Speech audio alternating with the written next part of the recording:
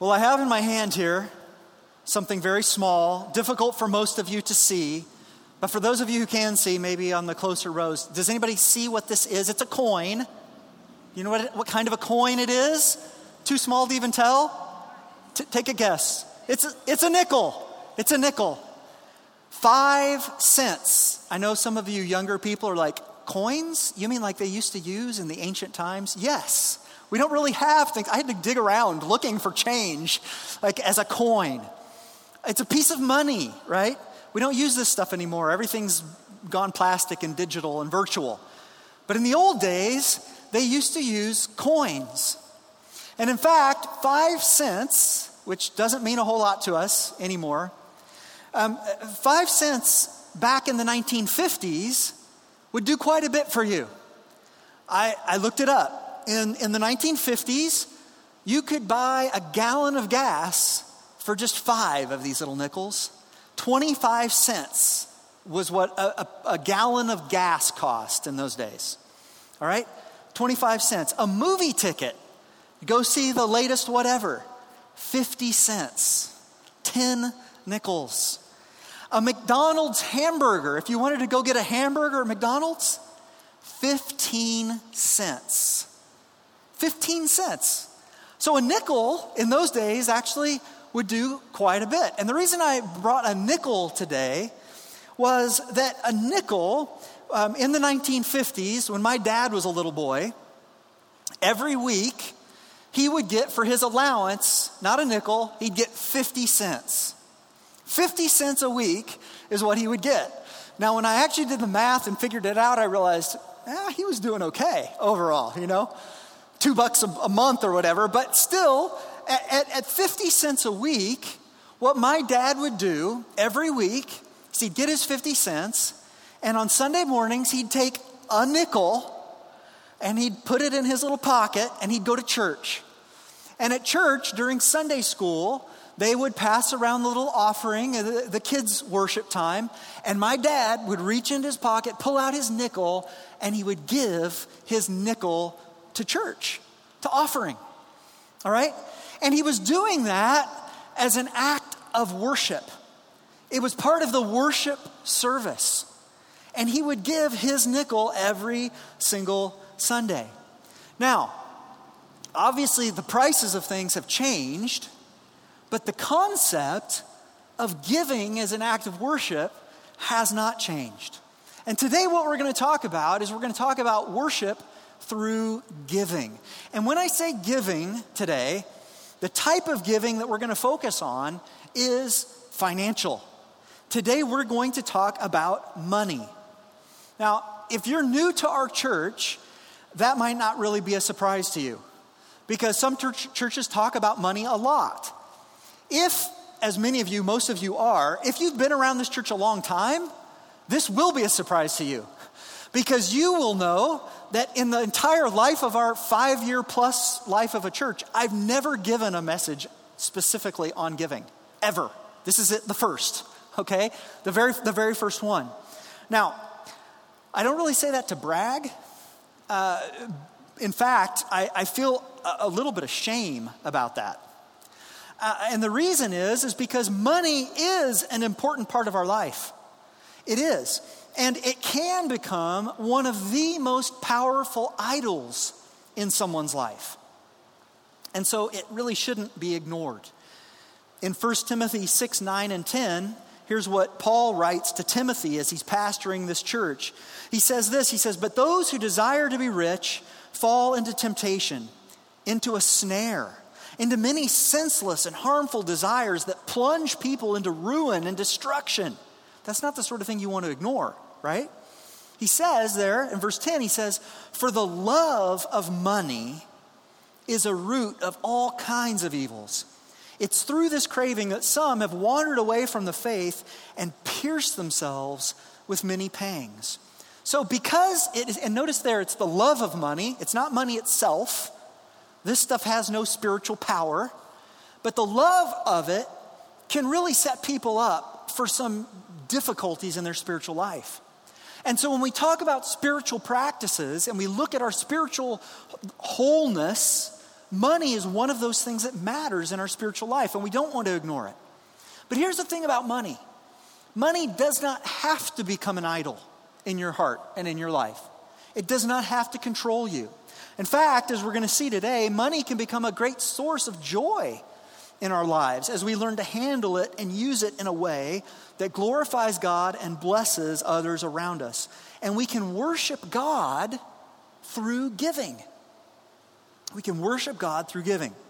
Now, especially for those of you who have been around churches before, you may have heard this statement, and I want to see a show of hands. Have you ever heard this statement before that Jesus taught more about money than anything else? Anybody heard that? Several, right? I've heard it. I've heard it many times. Well, I'm here to tell you today that's actually not true, okay?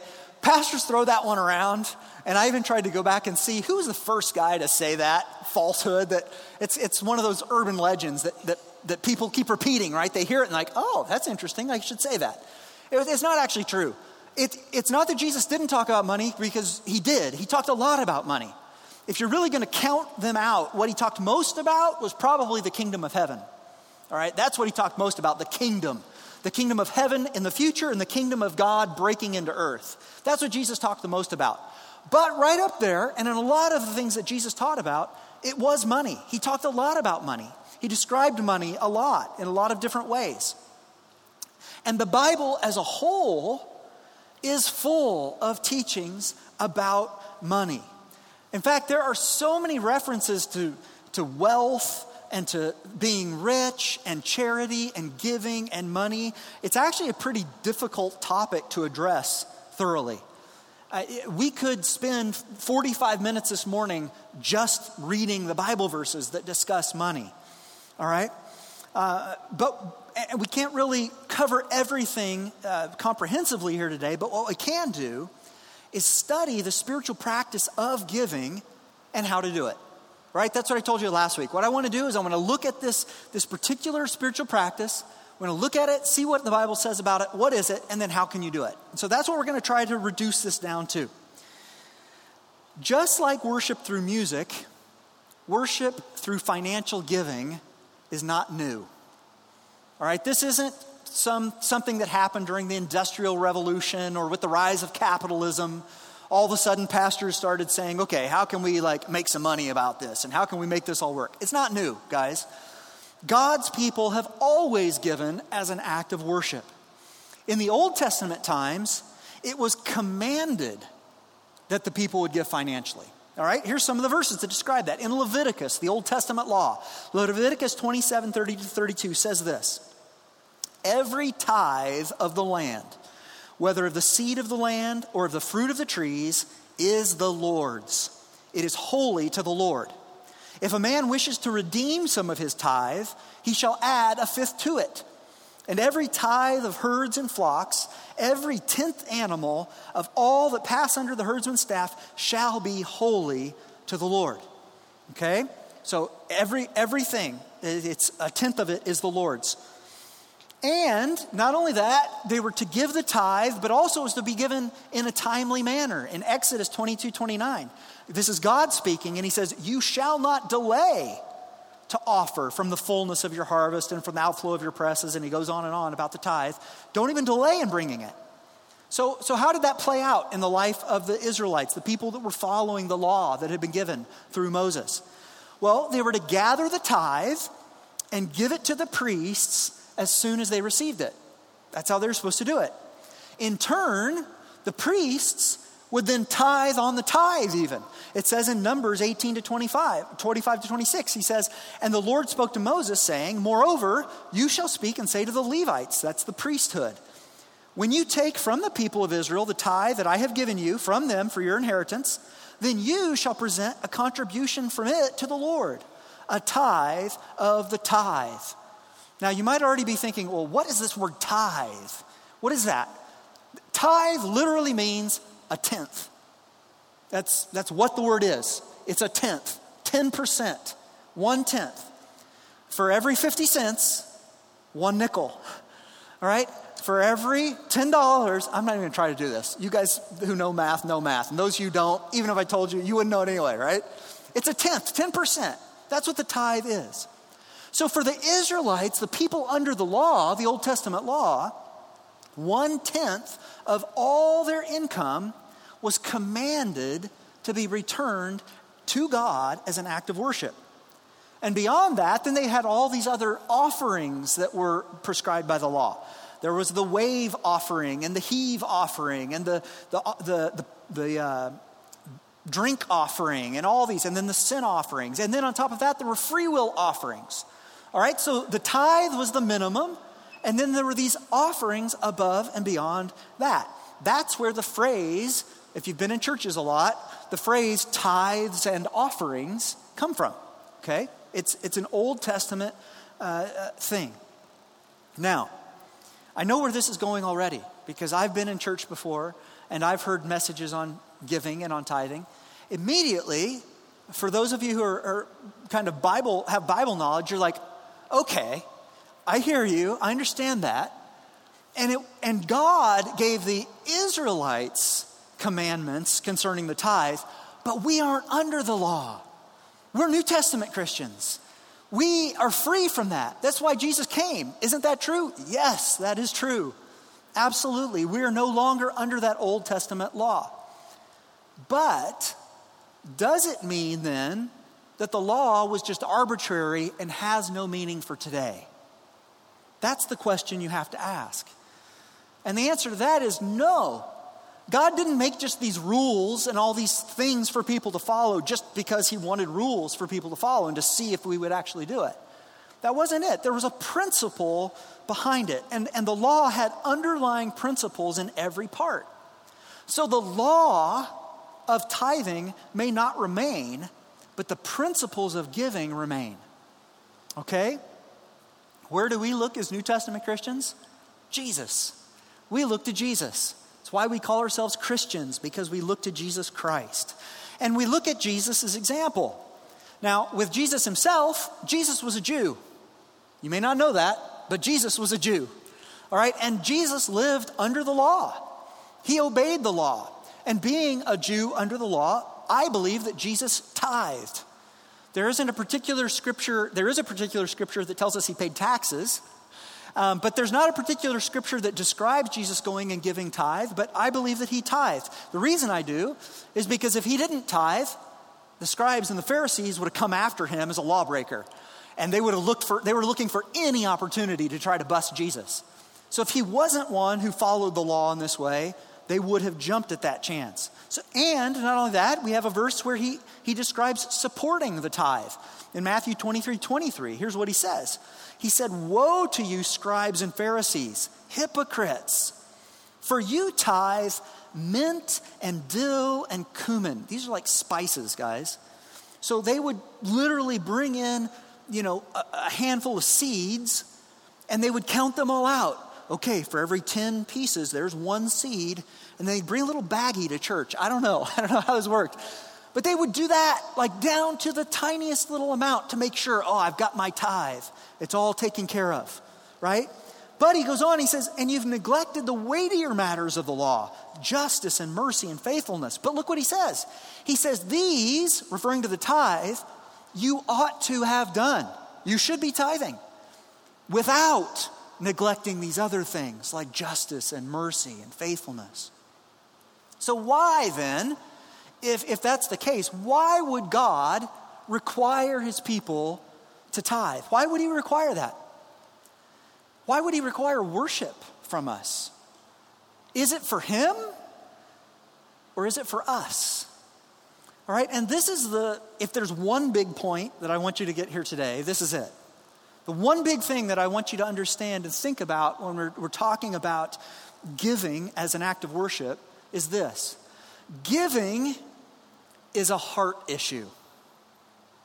Giving is a heart issue. Do we give because God needs our money? No. Do we give because the church needs our money? Well, yes, but that's not why we give. All right? No, we give because we need to give for our own hearts. And we give out of the love that we have for the one who gave everything for us. We give as an act of obedience and worship. Now, the Israelites, like I said, they were commanded to tithe. Where we are called, I believe, to tithe. The Israelites were commanded to worship. We're called to worship. And there's a difference between being commanded and being called, right? Parents know this very well.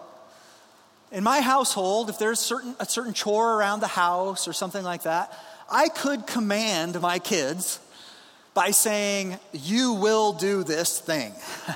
You live here, it's under my roof. If you want to continue to live here, you want me to continue to feed you, this is what you must do.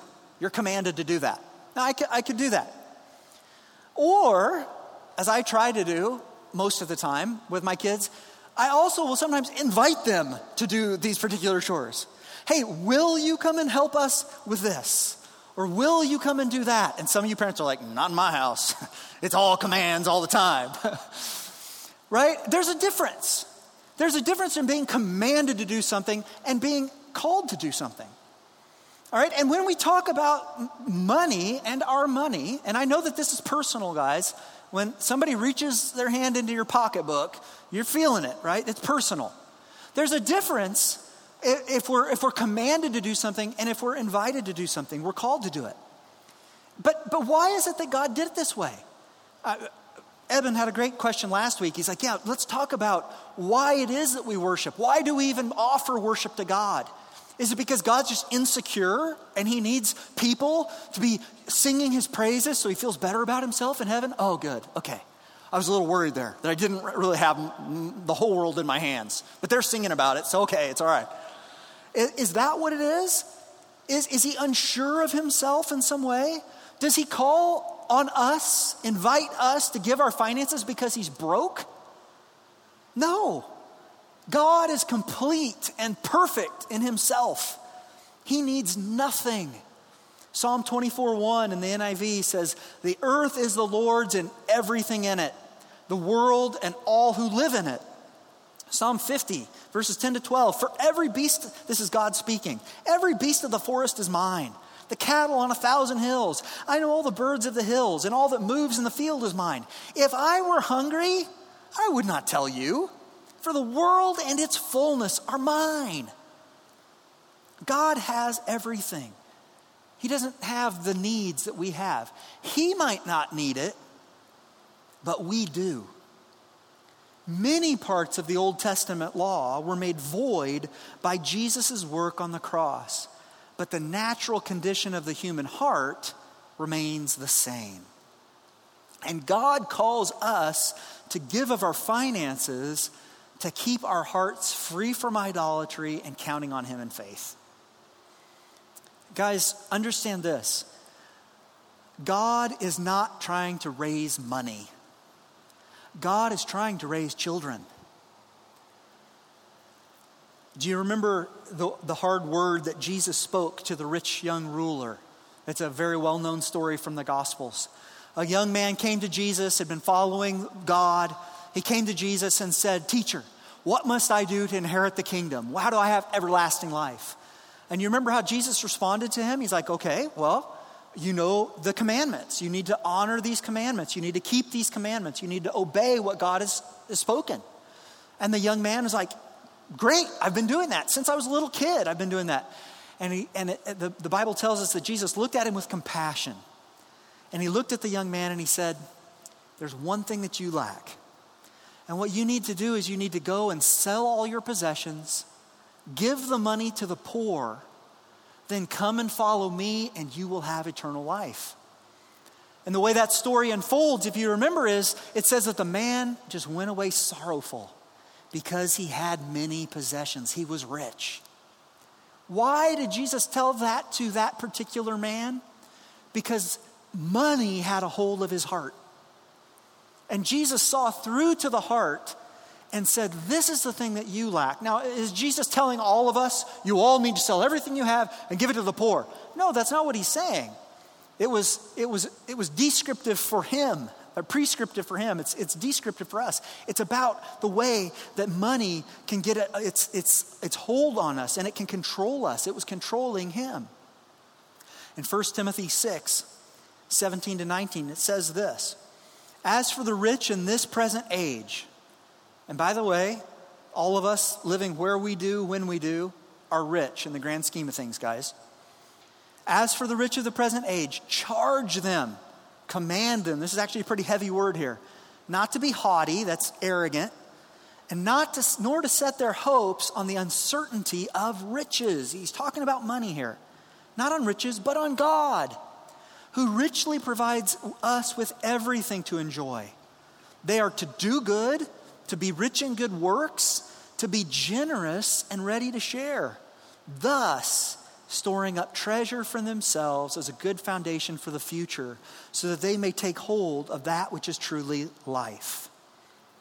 There are few things that can capture our hearts as human beings like money. It's a big one. We know it's a big one. But Jesus has to be Lord of all. Everything in our hearts. Jesus said in Matthew 6:19, do not lay up for yourselves treasures on earth, where moth and rust destroy and where thieves break in and steal, but lay up for yourselves treasures in heaven, where neither moth nor rust destroys and where thieves do not break in and steal. For, listen, for where your treasure is, there your heart will be also. As he goes on in verse 24 there, he says, no one can serve two masters, for either he will hate the one and love the other, or he'll be devoted to the one and despise the other. You cannot serve God and money. Are you getting this? Are you understanding this? It's a heart issue. It's a heart issue. Psalm 62:10 says, if riches increase, set not your heart on them. Hebrews 13:5, keep your life free from love of money and be content with what you have, for he has said, I will never leave you nor forsake you. So giving is a heart issue. And remember, from the very beginning of this series on practices, what I said about spiritual practices is the reason we have them is because spiritual practices, when we practice them, they change us.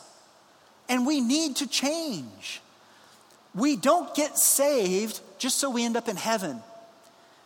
As when we get saved, we receive the gospel. Jesus says, I'm going to change who you are as people, down to the deepest level of the core of who you are.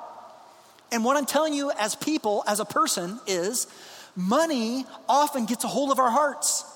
And it becomes the main thing in us. And that has to change.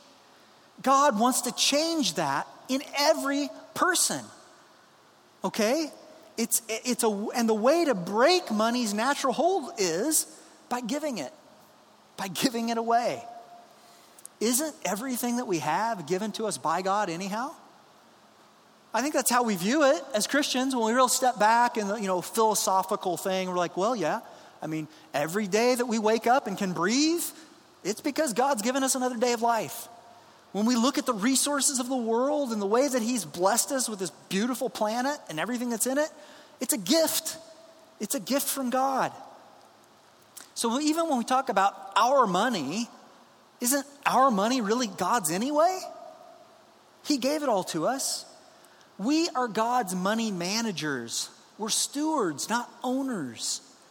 And so that's one of the first mind shifts that has to happen, is because a lot of people just think, well, it's my money. Why is God trying to take my money? He gave you that money. That's how it works. We're stewards. And I think he has told us pretty clearly a way to do that. All right? And that's where the tithe came into being. I think he's told us pretty clearly what we do with the first 10% of what comes in. It's a practical way to check our hearts and to grow in obedience. And that's why I think that tithing is still relevant for Christians today. Aaron and I tithe. We were raised in families, we were like my dad, right? He learned that somewhere. I've learned that. Aaron learned that growing up. We've always tithed. So for us, it's not a big step because we've always done it. So it's been ingrained in the way that we live.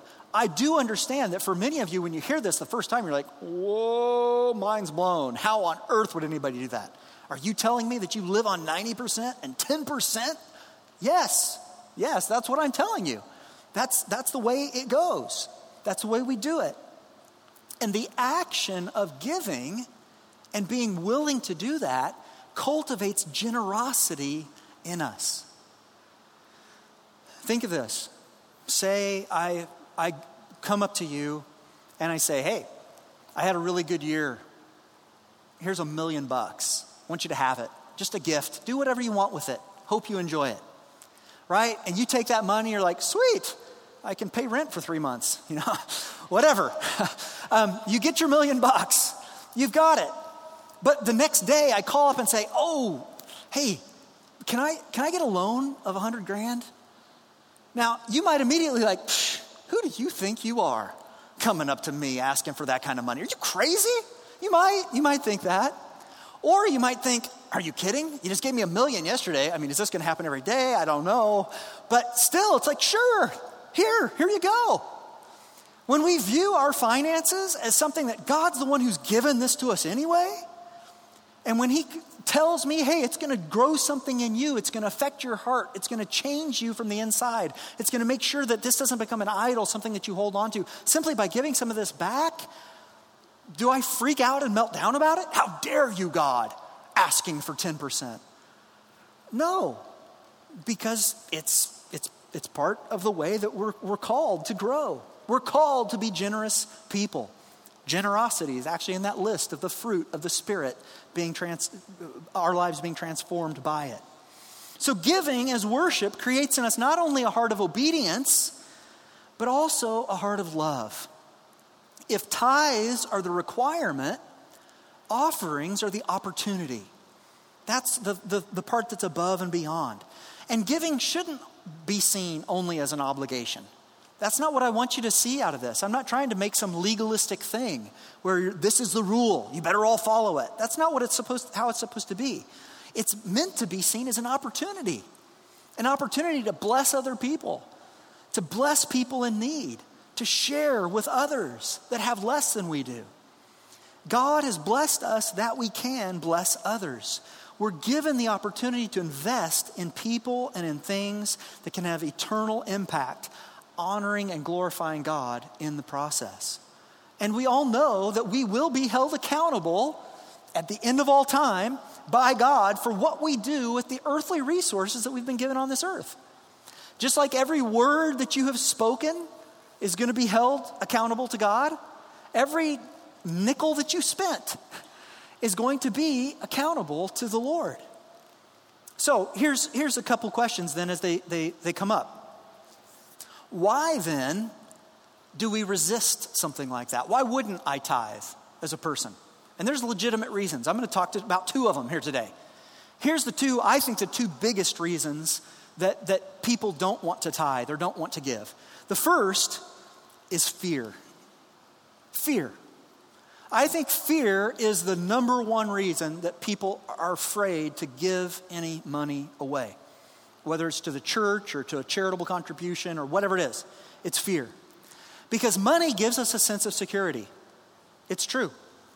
If we've got enough money in the bank to take care of an emergency expense that comes up, or if we know that we've got our insurance premium up to date so that if we break a leg, we can go to the doctor, there's money. Money is tied to our security. And Jesus knows that. In fact, one of his famous teachings on money and to not worry about it, the phrase that he uses is, he says, "Fear not, little flock." I understand that you're going to be worried about these things. I understand that you're worried about what you're going to wear, what you're going to eat, where you're going to live. I understand, but fear not. Think about it right now where we're at. We see inflation climb as our retirement accounts shrink. We recognize the out-of-control housing market and rents at crazy rates. But Jesus tells us to banish the fear and replace it with faith. And worship is often an act of faith. It's hope in what we are yet to see. Whether that's lifting our voice in praise when we're grieving, or whether that's giving that financial amount when we aren't sure of our financial future. It can be scary. It's true. But Jesus says, trust in the Lord and seek first the kingdom of heaven, and these other things will be added to you. Because despite what we're told, we can't take it with us, right? So the second thing, so the first one is fear. That's why we don't want to give. But the second one is different. But it's greed. Now, I know that nobody wants to think of themselves as greedy, right? I mean, when you talk about like the list of kind of low-level, bad personality traits, greed's got to be down there at the bottom, right? A greedy person is just, you're kind of like the scum. But greed is different than fear. Because greed isn't usually rooted in survival. That's the thing about the fear part. It's just, can I survive? Can I make it? Can I, live? Greed is based on power and prestige.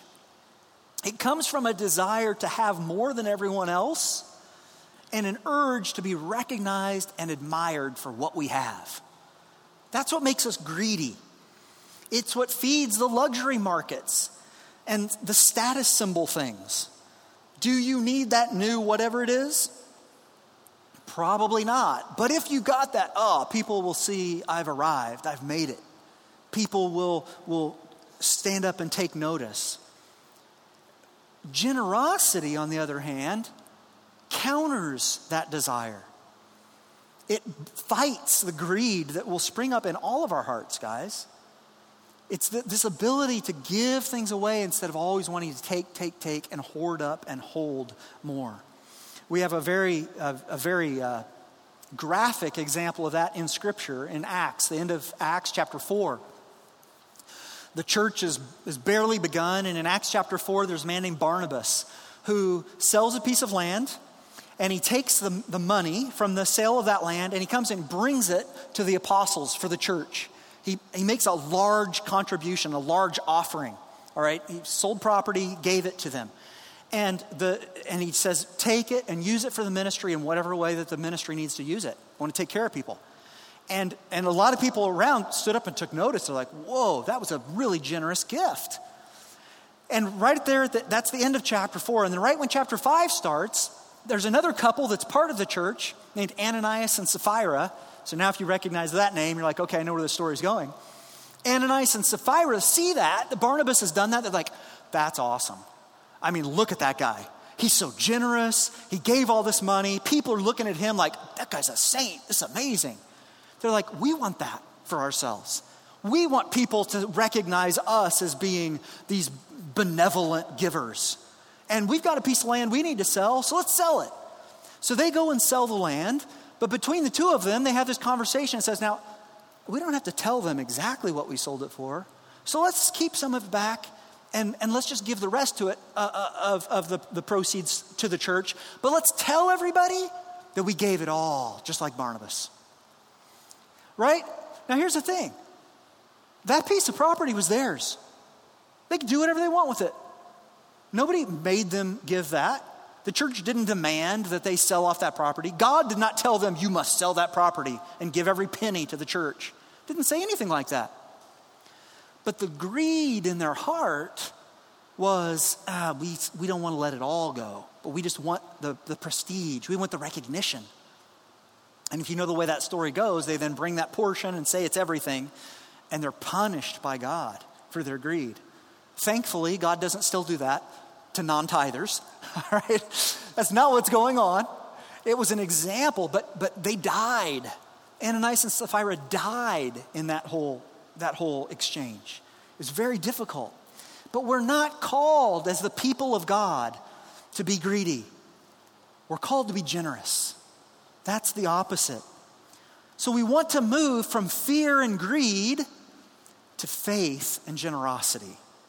All right, that's the transition that God is calling us toward, from fear and greed to faith and generosity. So how then do we exercise this practice of worship through giving? How are we supposed to give of our finances? Here's the way I do it, and this is my suggestion to you. The way I do it is 10% of tithe right off of the top immediately. That's how I do it. And then look for opportunities to give offerings generously in other ways. Here's another couple of tips for that. It's always important, what I've found is it's important to give the tithe first, okay? This goes back to that Exodus verse where God had to tell them, don't delay. Don't wait. If you get paid at the first of the month, it's better to pay your tithe at the first of the month. If you wait till the end of the month, guess what? It won't be there. That's just how it works. But it's amazing how when you do tithe at the beginning, by the end, there's something still there. It can be shocking, but it's the way it is. Proverbs 3:9-10 says, honor the Lord with your wealth and with the first fruits. What's the first fruits? It was the first things that came into whatever they had, their income, the first of all your produce. Then your barns will be filled with plenty and your vats will be bursting with wine. Now, I do know this, and this is the way it is with any spiritual practice. Practices can become really mindless rituals. And this is the one other thing that I wanted to mention to you guys. I like auto pay for our bills, our personal finances. I love it. I don't want to think about that. I don't want to have to every month go back in and, click this and send that and mail this check and do all that. I would much rather, if possible, and I do this with most of our bills, is just auto pay. For tithes, I don't do it that way. And this is personal. This is a personal thing. I prefer to figure it out each month. And part of that is because it changes. But I figure it out each month. I thank the Lord for it. It's an opportunity to say, thank you, God, for providing for us again. And then I make that automated check, in my case, and I send the automated check. Every month, it's another opportunity for worship. It's an opportunity for me to say, thank you, Lord, for this. And I want to send this on toward you. But I will say this, for some of you, you're like, oh boy, don't tell me that, because if it's not auto pay, it's not going to get paid. And for you, don't do it that way. It's probably not the way for you to do it. But that's one way to do it in that act of worship. Other people like to write a physical check and mail it out or put it in the giving box that we have here in the back. And that's how they share and give their offering. But it's meant to be this act of worship. We worship through giving. And let me say this too. I'm not giving this message today. You probably should already know this. I'm not giving this message today because you guys don't give. We're not even going to take a special offering at the end of the service. All right, that's not what's going on. Most of you, I am preaching to the choir, as they say, right? Most of you, many of you faithfully give to our church. I'll tell you this, there has never been a month in the life of our church that we have not been able to pay our bills. Now, there have been some months where the bills are higher than what came in for that month, but overall, it's worked out, okay? So there's never been a month that we haven't been able to pay the bills of our church. Right now, there are 20 households, 20, that regularly give to South Point. I asked. Gary, who heads our finances, told me that, all right? 20. I don't know who gives what, except for the few of you who have actually told me, this is how much I give. There's a few of you that I know, but I don't know. I don't know who gives what. But several of those households, too, not only give a full tithe as a minimum, but even offerings beyond that. All right, so I know that when we talk about this, you're like, there can't be people that do it. Yes, there are. You sit next to them in church, all right? It is possible. And I believe that God will bless your faithfulness in it. God will not be outgiven. God is the ultimate giver. In 2 Corinthians 9, 6-12, it says this, the point is this, whoever sows sparingly will also reap sparingly, and whoever sows bountifully will also reap bountifully. Each one must give as he has decided in his heart, not reluctantly or under compulsion, for God loves a cheerful giver. And God is able to make all grace abound to you, so that having all sufficiency in all things at all times, you may abound in every good work. As it is written, he has distributed freely. He has given to the poor. His righteousness endures forever. He who supplies seed to the sower and bread for food will supply and multiply your seed for sowing and increase the harvest of your righteousness. You will be enriched in every way to be generous in every way, which through us will produce thanksgiving to God. For the ministry of this service is not only supplying the needs of the saints, but is also overflowing in many thanksgivings to God.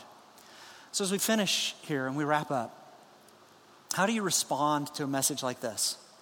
And by the way, I don't plan to give another message like this for another 5 years. If we come across something in the passage that refers to it, we'll address it. But hopefully I can just refer people back to this and say, if you're curious about tithing in the Bible, where's it at? Does it exist? Here, go back and listen to that.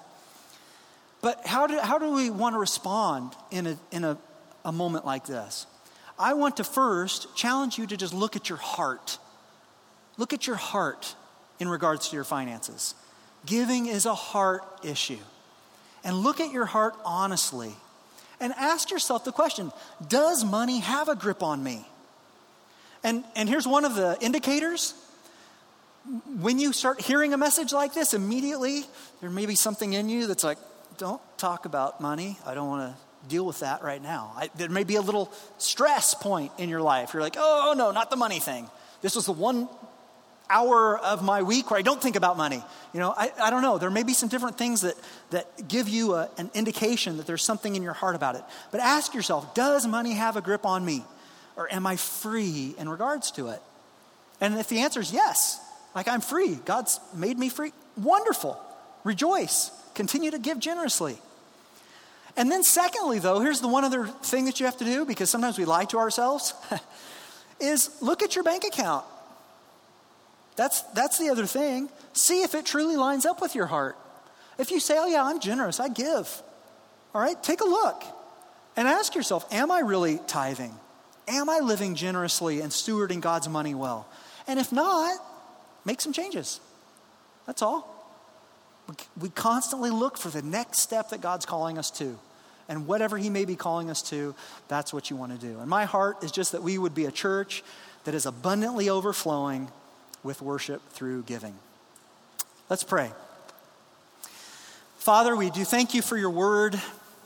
And God, I am thankful for people that still have a stomach for your word. People that will listen to your word, even when it is countercultural and counterintuitive. And God, we want to be generous people. We want to be people that are completely free. And that also includes free in our finances.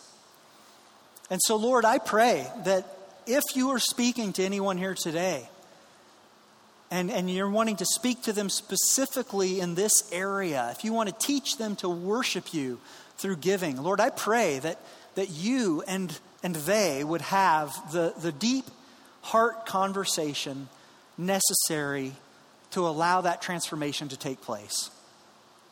And so, God, we offer ourselves to you. We offer everything that we have to you. And Lord, we pray that you would help us be healthy and mature and understand what it is that we are to do and who we are to be before you.